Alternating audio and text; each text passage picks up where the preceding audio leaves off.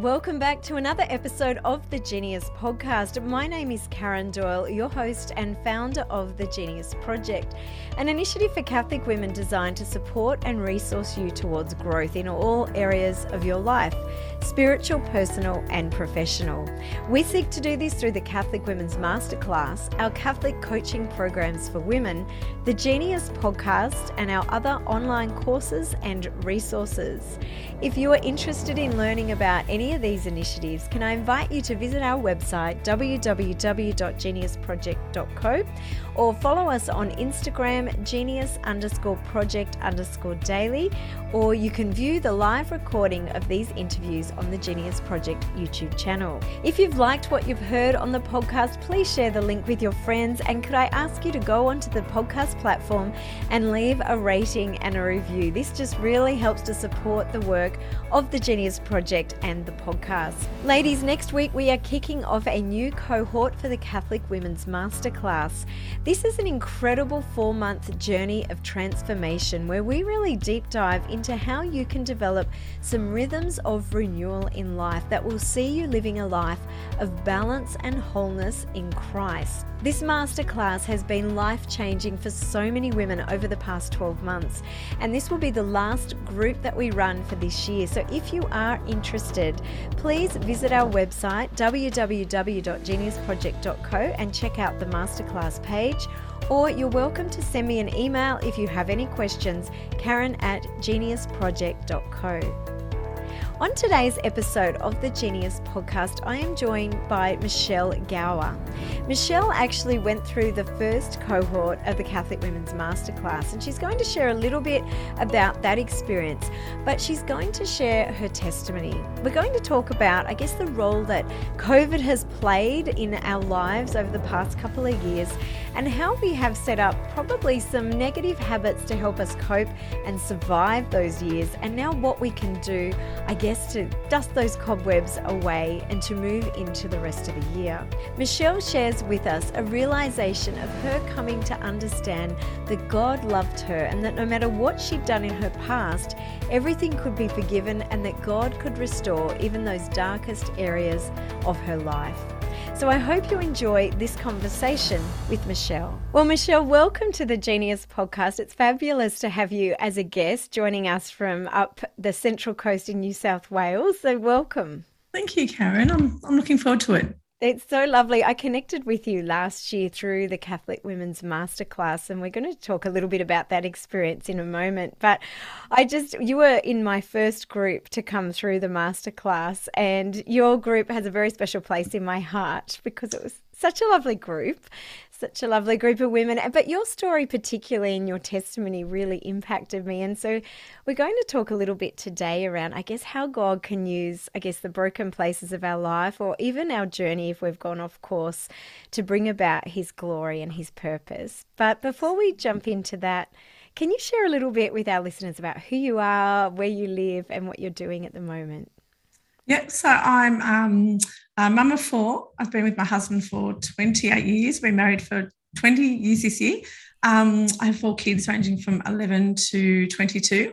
So I live on the Central Coast, and I work with youth and young adults in the space of mental health, wellbeing and development.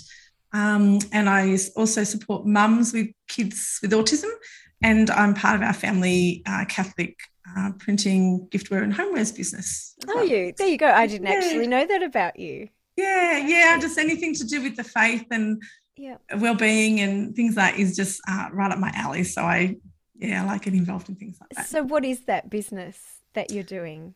So we actually help Catholic businesses and individuals get their message out on products and different things. Fantastic. So and then we sort of develop our own ranges and help other people do it as well. Yeah, wonderful. And you're doing a lot of work with youth, aren't you? That's a real passion of yours, especially in this mental health area. Tell us a little bit more about that work.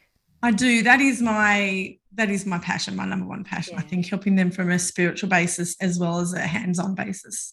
So I do individual counselling and pastoral care work from private practice, North Gosford, and it's a blend of mentoring, coaching, chaplaincy, counselling, whatever the young person needs at that time. And then I also founded a youth charity, which we're in the process of getting up and running on the Central Coast to try and have a place for mental health support for essentially kids, like from a Christian perspective. Yes. So, and which is so important I love. And so needed, isn't it? Yeah, it is. They don't have a lot of places to go, and they've been through a lot, especially the last couple of years, and we're just starting to see a lot of it now. I agree. Really, it's been hard times, and it's suffering. It's in abundance. There's so much self-harm, suicide, and just so much going on. It's like a delayed response to the last couple of years. It's interesting, isn't it? Sometimes we can get into that survival mode when we're in like a crisis just to get us through, and then all the walls do come tumbling down. I think that actually catches people by surprise. I used to be an oncology palliative care nurse, and I remember a lot of the families sharing that first year of diagnosis and treatment was hard, but it wasn't nearly as hard as the year they went into remission, which I found really interesting. But it's like they were carrying so much strain and trauma and just grief and pain, just trying to survive and get through. And then the walls do come tumbling down. And I think it's a good thing to highlight in this episode for people, for the youth, but also for women, right? Because I think you're right.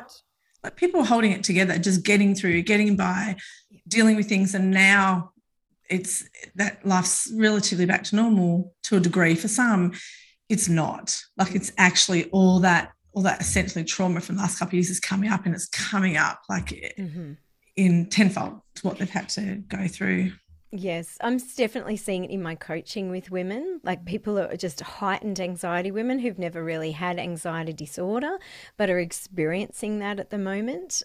Just, I guess, a low-grade depression, like not clinical depression, but this low-grade just dullness, and I don't know, it's just this heaviness that's upon people. I mean, globally, we're sort of living it through some pretty interesting times still. And I think there's all of these layers, isn't there?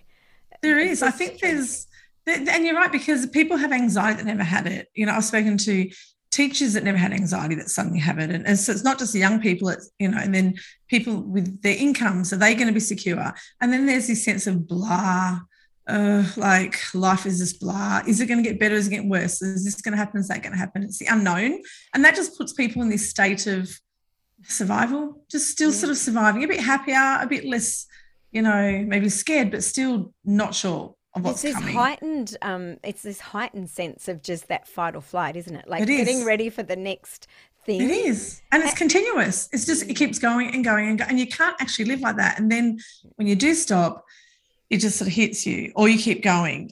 And then, there's all repercussions of that. So it's just, it really is. And there's no one, I actually don't think anyone will get out of this unscathed, so to speak. Like everyone has their, war stories, COVID stories. They do. But then there's a lot of strength, a lot of good things that people have realised they can come out of this, and they have grown, and all these other great stories that, I always remind people, it's been hard, but it can also be really good if you use and learn from it. And if you have the support, if you try and come through it on your own, it's difficult. If you do have support, they're the people that have support are the ones that come through it much better, much more intact. It's interesting. I was talking to some people the other week. I was up in Sydney, and they're like, "Oh, we just loved COVID. We had all this quality family time," and I was just looking at them, going, "That is completely not my experience," because we have a great family, but we were scrapping for every moment, trying to work while holding a business together and homeschooling, and oh my gosh, so I know.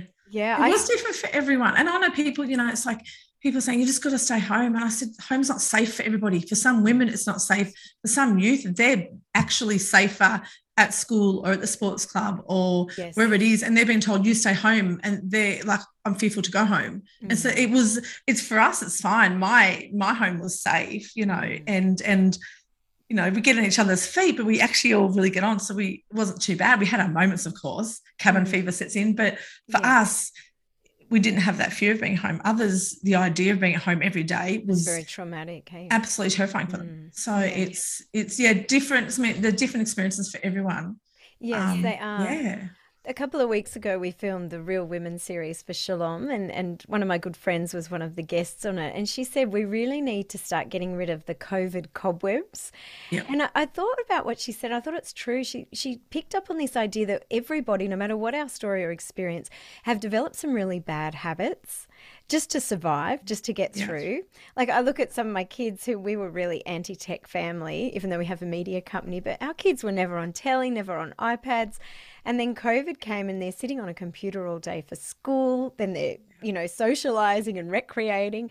And we're having to really wind that back for a couple of the kids. And it's challenging.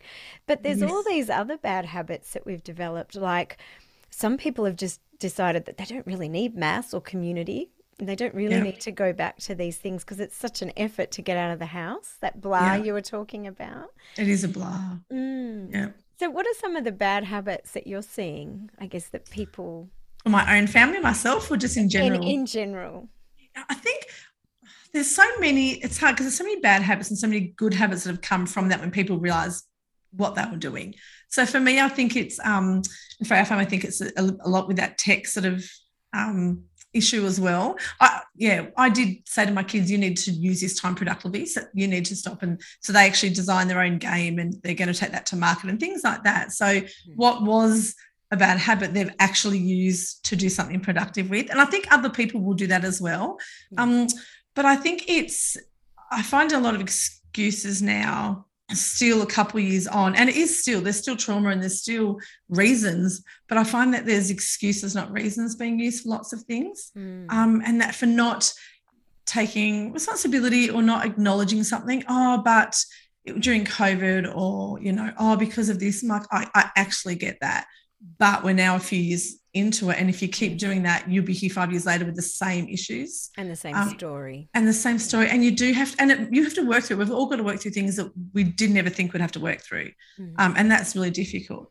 But I think if you realise that you've got that it is an excuse, maybe not a reason. And I'm the same. I'm like, but this. I'm like, it's actually not good enough anymore. It's like we're all human, we're all the same.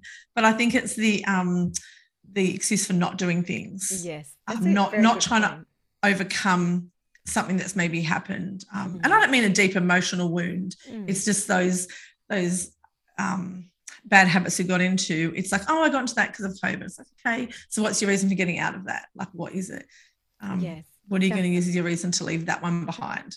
Well, I was sharing with you before we went to air, just this jacket that I'm wearing is much tighter than it used to be before COVID.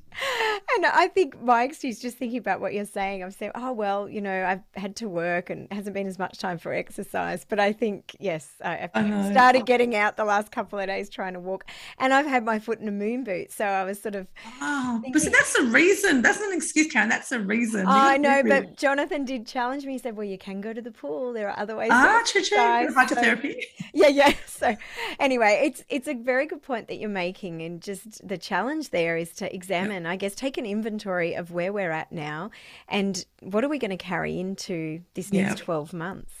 And I'm the same. I often mentioned to you, my weight fluctuates up and down, and I see people come out of COVID like with these new exercise regimes. I'm like, I did not go that way.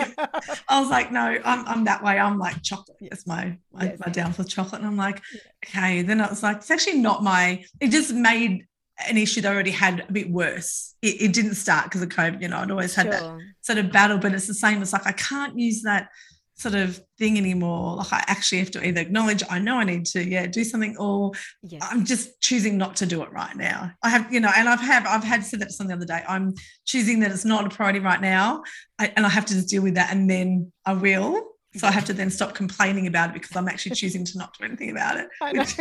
It's very convicting. That adulting thing that I know. That's a bit rude. Now, we met actually last year, didn't we, during lockdown? And we met due to the masterclass that we're running through the Genius Project.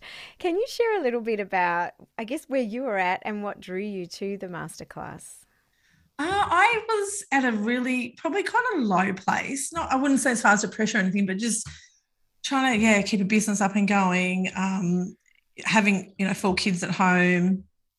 Husband was laid off in COVID, so we have a mortgage, and it was so much. And I just didn't feel like it was ever going to get any better. And I remember I was sitting on the bed crying, actually, like, I just can't do this, God. And it just sort of worries me, but generally for really good reasons.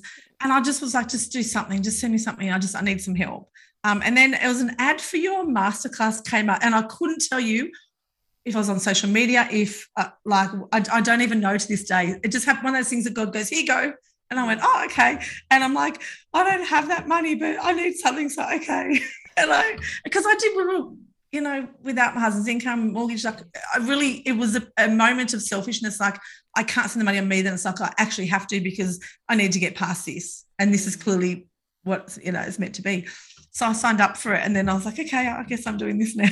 That was exactly what I needed. It was exactly what I needed. It was just perfect timing. God's his hands all over it. And it was, had I hesitated and actually logically thought through the finances and the time and what I was going, I probably might have not. But because I just went, you know what, I asked for help.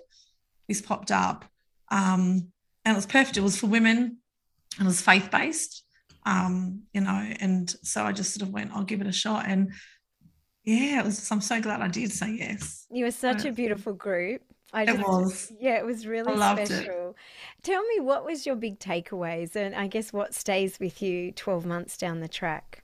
I think there was actually a few, and I'm sure it even changes when I reflect back over the time, but one of them was having all ladies from all walks of life in all different situations with all different faith backgrounds, but we all got on. Like, it was just so...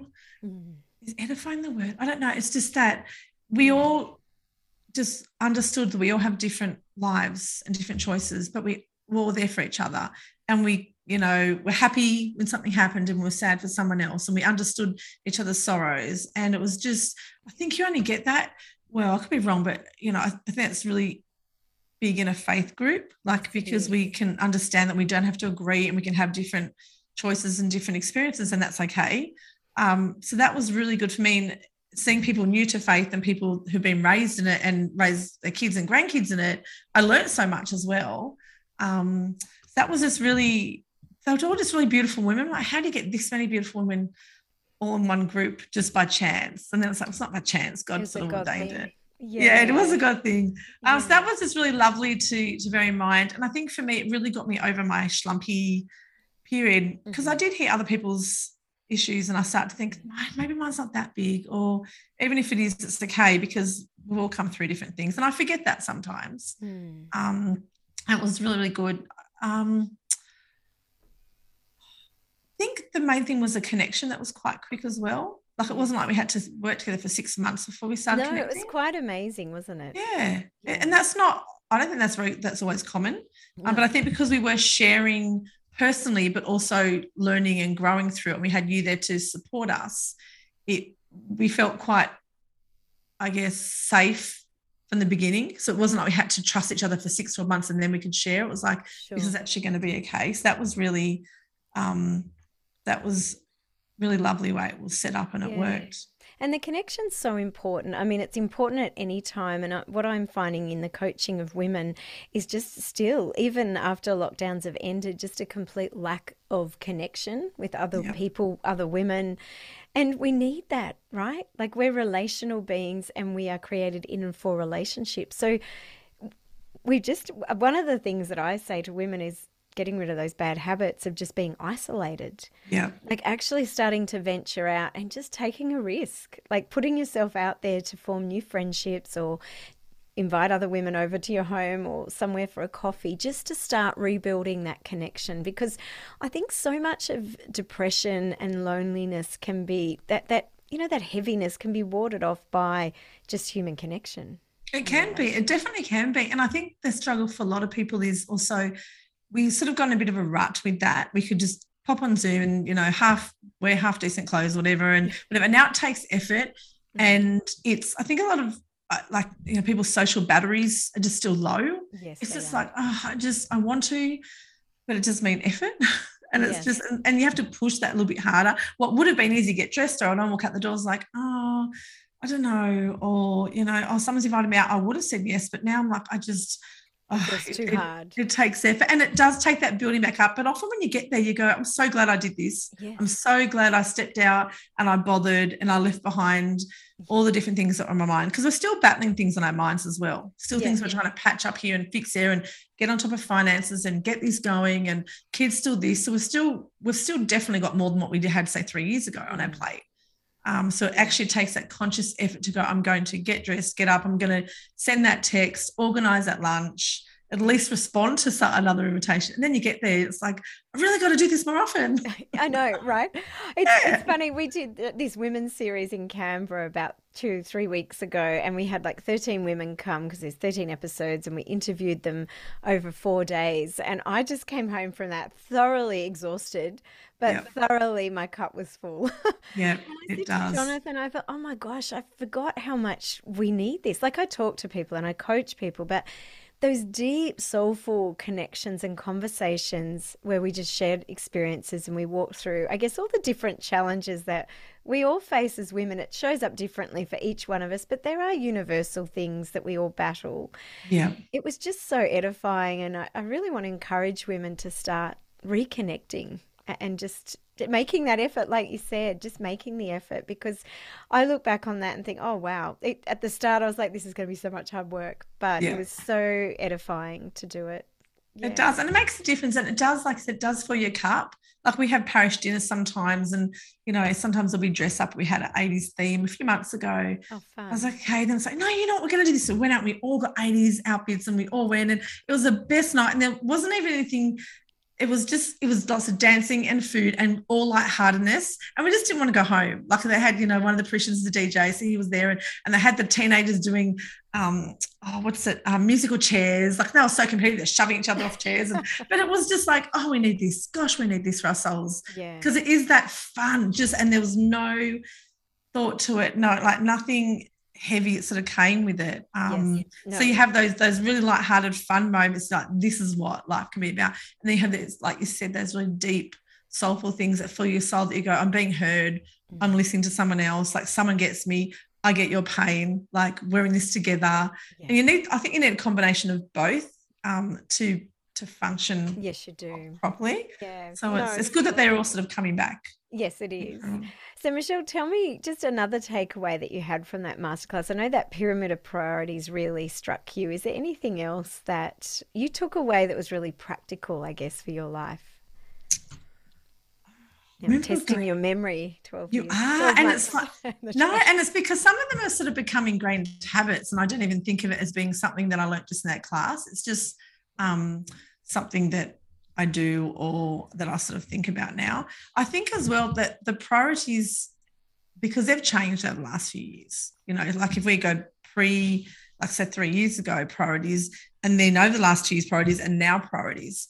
And I think it's easy to just sort of get swept up in what the world wants you to do and what you're meant to be a priority, as opposed to stepping back and going, you know, first there's God, there's husband, there's family, like and sort of bear those in mind. So even though this might seem urgent or really important, is it actually, and is that what God wants me to put my time? Because it might seem godly or holy or for good for someone, helping someone, but is that where God wants me, or is that where he wants to spend my time at the moment? So, and that sort of was a really good, I think priorities are always sort of good, but sometimes we need a reminder to make priorities and what those ones should be, rather than what we think they should be, what other people think they should be. Yeah, absolutely. And the self-care one had you undone a little bit, didn't it? I was going through a stage feeling extremely guilty for self-care.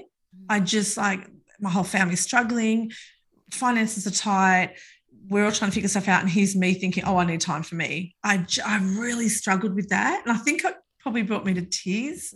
Yeah. Remember whether it was when we were together, whether it was after we switched off. Yes. Yes, but it did bring me to tears, and I do struggle with that generally. But in that time, it was like, how can I have time for me when my family's suffering so many ways? It just seemed, something. It'd be good to speak into that, because this is a universal struggle, I think, for a lot of women, of just feeling like they're at the bottom of their to-do list, and they feel like they're not worthy, or that everyone else's needs to come before theirs. But when we worked through that pyramid of priorities, it was our Eucharistic relationship with Christ first then our relationship with ourselves, then our husbands or vocationally, and then our work. And Yeah.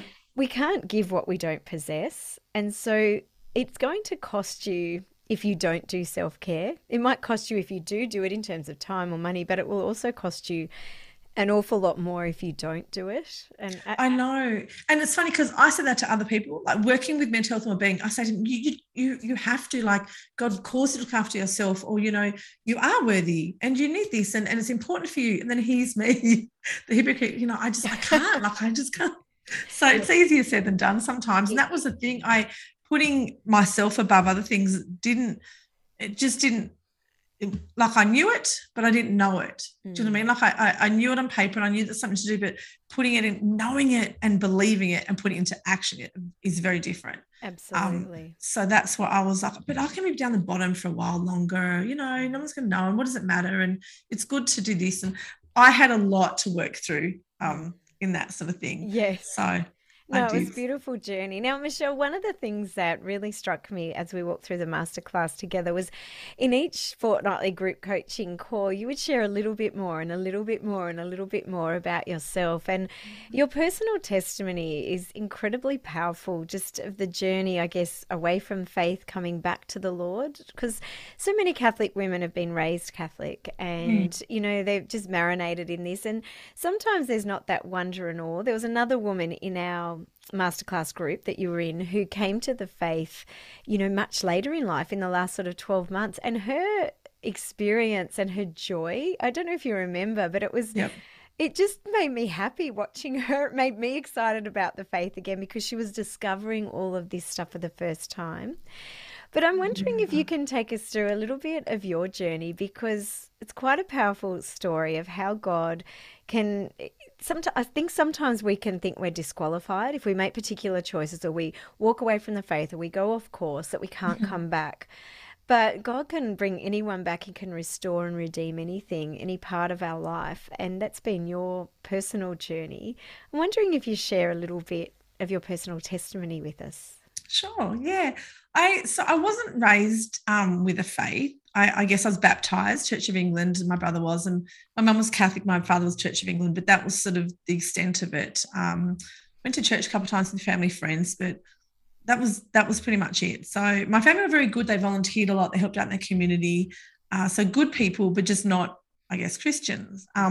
So I never really had any values to follow or any reason to believe in anything that wasn't just for my family, essentially.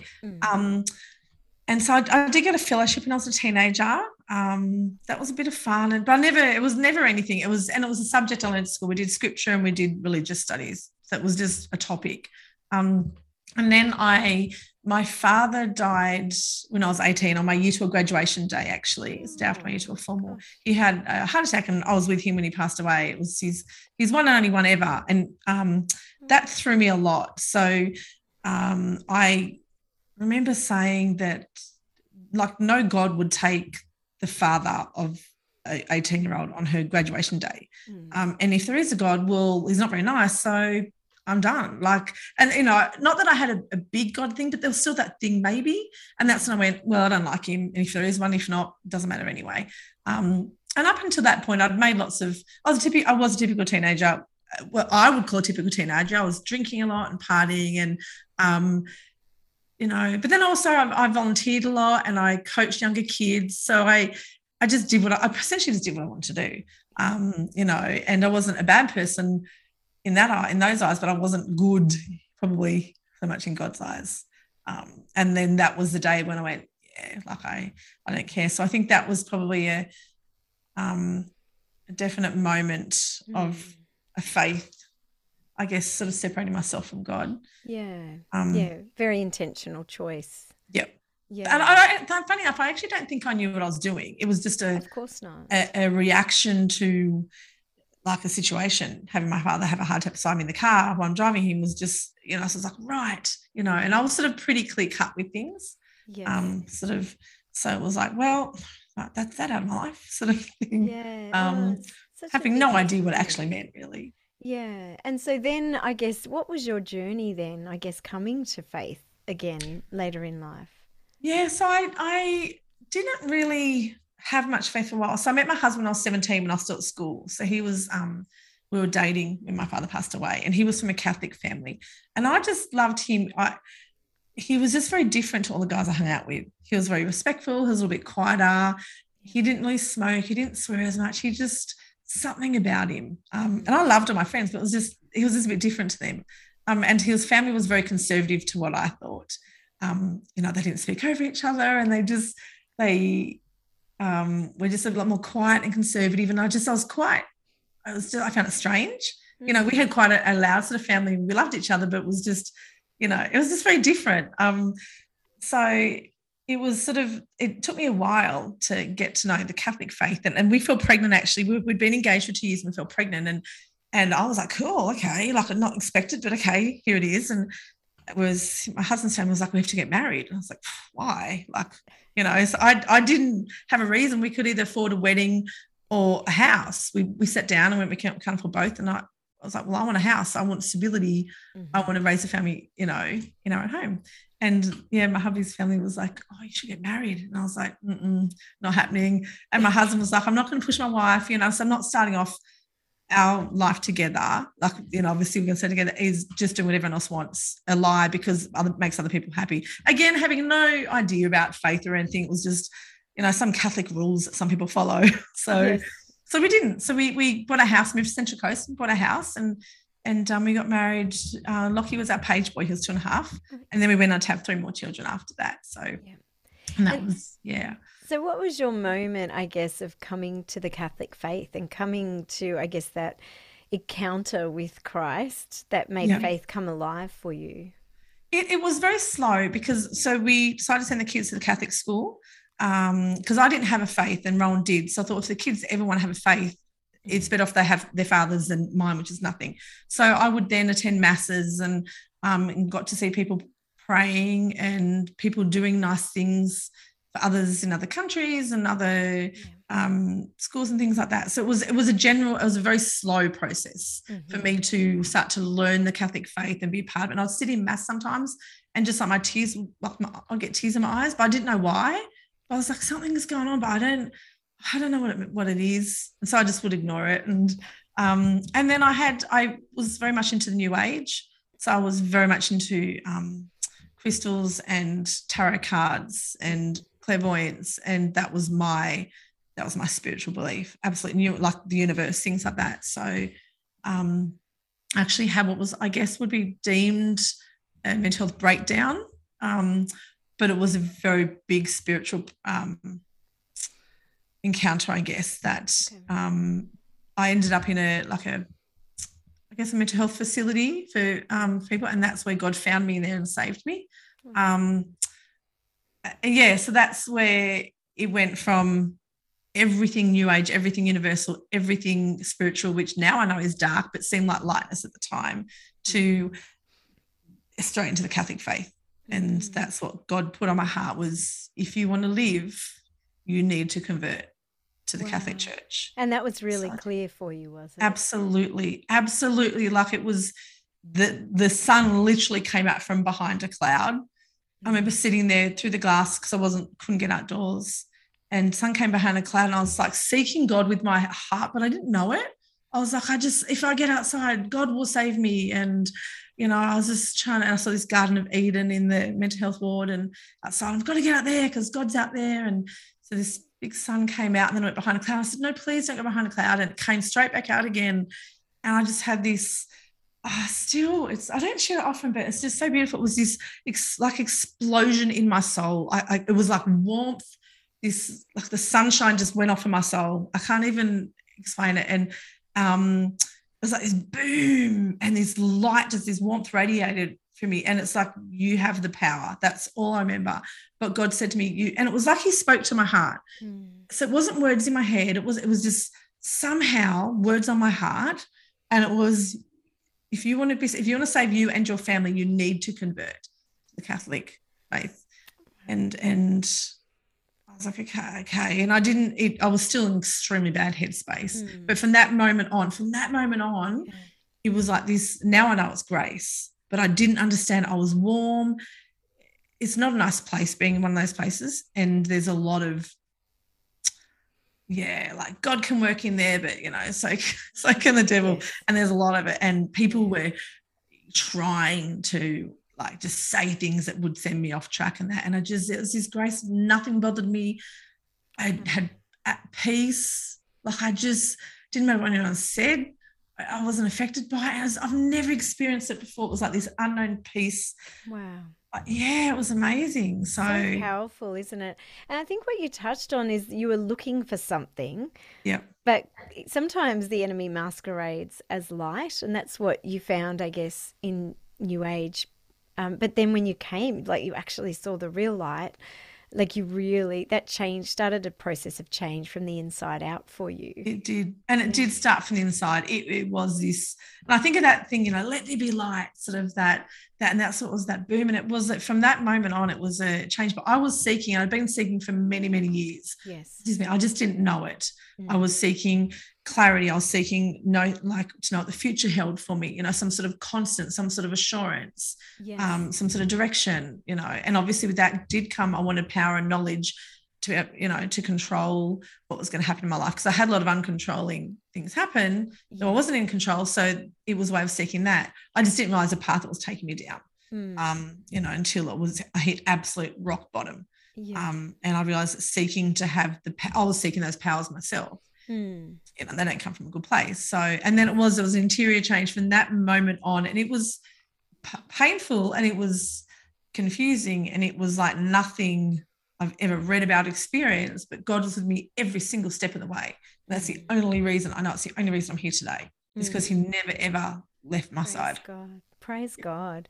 And he does that, doesn't he? He has the ability to reach in and just get a hold of us. Yep. In the And I remember most friends saying that we don't leave, he doesn't leave us, we leave him. And some certain words that friends would say that God was speaking through them when I couldn't even make sense of things just rang so true, and it was that he's not letting me go. I was that one sheep, that he did, that he saw something in me that was worthwhile, saving me.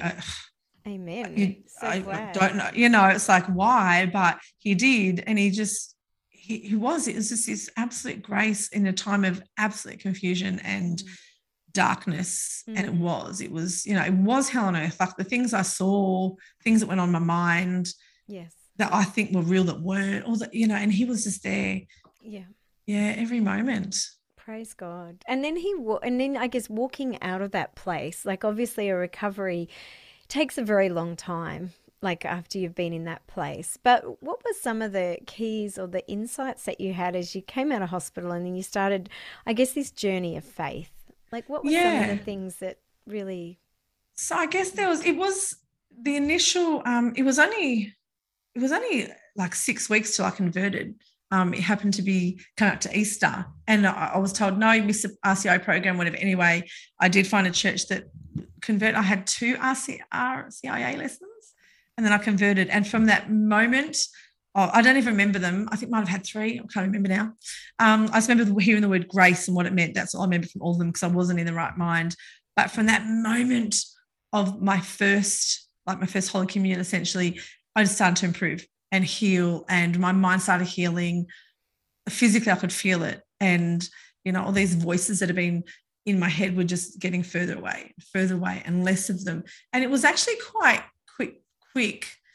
They put me on very heavy medication, which made it worse. So I took myself off that, and that made it sort of helped me a lot, actually. And then I decided healing. I go into mass every weekend.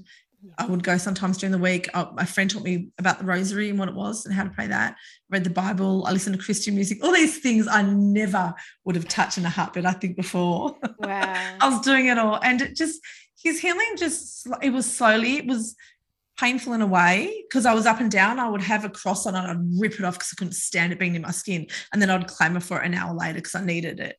So it was a battle. It was absolutely a battle. And I think it's something to remember. And just touching on this, I guess, there is a role, like faith and spiritual direction formation is so important, and the power of God to heal. But he also gives us, I guess, mental health professionals, doesn't he? And in some cases, medication to help on that journey. And sometimes it's a mix of therapy and God's grace and all of it coming together in a powerful way. But it's just been incredible. And I know throughout the masterclass, listening to those layers of your story was really powerful for other women, particularly women who I guess felt like they were too far gone, or women who feel like, I can't overcome this, this is insurmountable. But I guess your testimony really showed them that you can. Like, it's just one day at a time, little steps, just and little it was by little steps, and it was God putting the right person. Like you're saying, it's a combination, and I actually don't believe it's the same journey for everyone. We all find our way, and God puts the people in front of us and what we need for us for our journey. Yes. And my journey looked very different to other people's journey. But it was just what I needed and who I needed. Yes. And it was a little step here. It was going to Mass. And a lot of it was just trusting in him and going, I don't understand this, but I'm going to trust in him. And he'd put a word in front of me or the right person. Or I would read something and that would get me through the next hour, and then I'd something through the next night. And then it was just this slow by slow, because I didn't even understand a lot of the faith. But it came back to something so easy, which was trusting in him that he wouldn't leave me, and that the prayers is extremely powerful, obviously, and then the people around me. And I was in a very bad place. Like, that's when people say, oh, depression can't be overcome. Like, yes, it can. Oh, anxiety can't get over. Yes, you can. Like, it upsets me that people think they've got to live with something forever. I'm like, if only you knew with the right support, whatever that may be, it is different for everyone.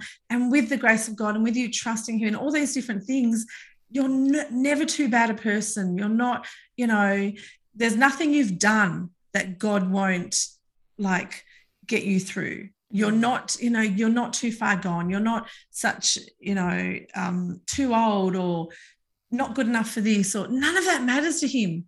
He's like, I don't care. He doesn't care. These things just come to me, all you who are weary and burdened. I think it's just go to him. Yes. Yeah, there's no one that's, beyond his care, his help and his love. Amen. When we were talking before we went to air, you were talking about yesterday you had this encounter in Mass where you felt him saying, let it all be for your glory. Yeah. And I want to just tie that into this idea of God using, it's very cliche, he turns the test of our lives into a testimony, the mess of our lives into a message. And I think when we go through suffering as Catholics, as Christians, that we go through it with the hope that is in Christ and that hope that doesn't disappoint, and also that he doesn't waste anything. Like, none of the moments of our life, no matter what our story, even the darkest places of our story, are never wasted if we're living a life of purpose in Christ. Yeah. And he can redeem everything. Romans says that all things work for good for those that love the Lord. Him. Yeah. And I love that, the idea of Henry Newen, he talks about the wounded healer, that sometimes the great wounds in our life or the great trauma or the difficulty that we've been through can actually become a pearl that is a gift that we can offer to other people to show them the way as they go through, I guess, the hardships in their life. Can you take me back to yesterday? You were in church and you had that sense of let it all be for your glory. How have you, encountered, this idea of your story, your mess in your life becoming a gift for others, and how God's been glorified through that?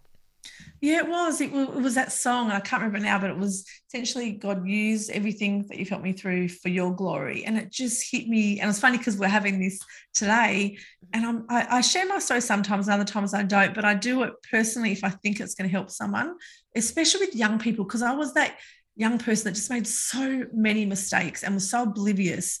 And I look at young people now, and people are quite judgmental, or, the young generation today. I was like, that was my generation as well. So every generation has those young people in it, stop. It's no different. And so I often, when I talk to them, say, you might see adults that look like they've got it together, but we didn't when we were kids, and some of us still don't now. And that's okay. It's actually okay to make all these mistakes. It doesn't mean it's the end of the world. God can redeem it, and God can help you through. And it doesn't make you essentially a really bad person. It's just those choices. Try and make a little bit of choice. Just watch. What you do have choices. Like, a lot of people think, I don't have a choice. You actually do have choice, which might not be an easy choice, but it's a choice still.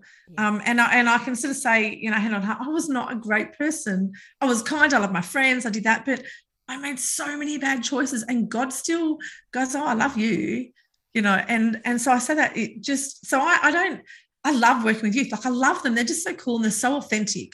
And so when like, oh, but he does this and he does that, I'm like, what does that matter? Like, how does that matter that they've made that poor choice, especially over the last few years? Let them have that, and I just see when I do let them know that it's okay to make these bad choices, it's okay that you have done that. It does they sort of relax a little bit. And I think, and so I do share my story, and I'm not proud of some of the choices I made, but there were choices that I made.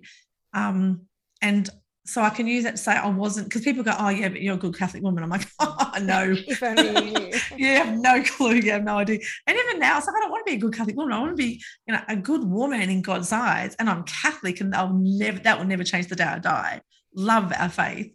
But there's no such thing as perfect. And I don't even want to try and be perfect. I tried that for years, and it's just too hard.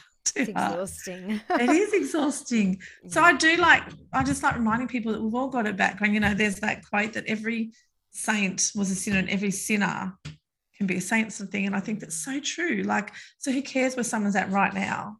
And so I just try and help them with my story, just going, if you had have known me. And that's why I think I sort of work okay with young people, because I'm like, and some of them know my story and they're like, yeah, but, so it just sort of works. Yeah, beautiful. Well, thanks so much, Michele. I'm wondering, as we close today, whether or not you can share, I guess, a couple of pearls of wisdom for women listening today. What I see with women is they have so much expectations of themselves to try and do everything right by everyone. And I just think it really should be between you and God, because everyone will have an opinion on you. Everyone will have an opinion on what you wear, what you do, your family, how your kids are behaving, what you choose to do for work, all these different things. And I think it really does come between you and God. And what other people think of you is really none of your business. Like, I think if we let go of a lot of what people think, or how do I fit in, or whatever, and just be who God set us, like put us in this world to be, because that's what he needs. He needs you to be who he put you here to be. There's a reason why every woman is on this earth, and he's got a plan for every woman. And then we get caught up in trying to be all these other things. It's like, just be who God wants you to be. And that's going to be different for everybody. And you don't have to be the same as that, or as good as that, or this type of mum, or this type of business owner. Or you just be you. And I think Catherine of Siena said it really well. Be who God meant you to be, and you will set the world on fire. I love that quote. So do I. And preach it. I like that. And it's so easy to go, oh, but they're better at this, and if I did this, and someone, it's like, oh my gosh, like if God had wanted me to be just like that, he probably would have given me everything I need to be just like that. That's exactly right. So yeah. Fantastic. Now, just in closing, we are about to kick off a new masterclass intake. I'm just wondering if you can share your thoughts for women sort of considering the masterclass. What advice would you give them? I would just say go for it, like I did. I think if you start to overthink, how will I fit it in? Can I afford it? How will I be perceived? What will women be like? Then you probably just find a reason not to. And it's hard to fit things into our busy time, but just go for it. Like I can't imagine anybody ever walking away going, oh, I wish I didn't sign up for that course. I cannot see it ever happening. Mm-hmm. So I would say just go for it. Don't overthink it. Just know that if this has come up in front of you, there's a reason, and God probably wants you to do it, and you will only get great things out of it with Karen and all the other women in it. I've no doubt about it. I would honestly do it again. Like I would actually consider, I would. Oh, well, you can come again next week. I know. Because I'm sure there'd be other things I'll get out of it. Like there's always that need for growth. Yes. And often I went into it, and I think I just said it to you, I don't know exactly what I'm here for, but God must know, because he's put me here. And I got so much more out of it than what I thought. And I'm sure that'd be the same for anyone else. They might not know exactly why they're drawn to it, but God knows, and God will put the right words, the right people, everything in there to help whatever it is. Amen. That is the need at the moment. Well, ladies, I hope you enjoyed that conversation with Michele Gower. If you would like to go further with some of the things that we've spoken about in today's episode, can I invite you to visit our website, www.geniusproject.co. As we mentioned, the Catholic Women's Masterclass will be kicking off a new cohort next week, and we would love for you to join with us. We spoke about self-care and the need to really invest in ourselves as women. Sometimes we fall into the trap of thinking something will cost too much money or too much time. But I want to ask you this question. What will it actually cost you not to do this? What will it cost you not to take some steps to make some really important changes in your life that could actually see you living a life of freedom and wholeness in Christ? If you'd like to find out more, please check out the page on the website. You're also very welcome to send me an email, karen@geniusproject.co, and I'm more than happy to jump on a call and answer your questions. Ladies, please also mark on your calendars the Catholic Women's Summit coming up on the 20th and the 21st of October this year. Registrations will open this week, and we hope that you'll be able to join us. Until next week, ladies, have a beautiful week and God bless you.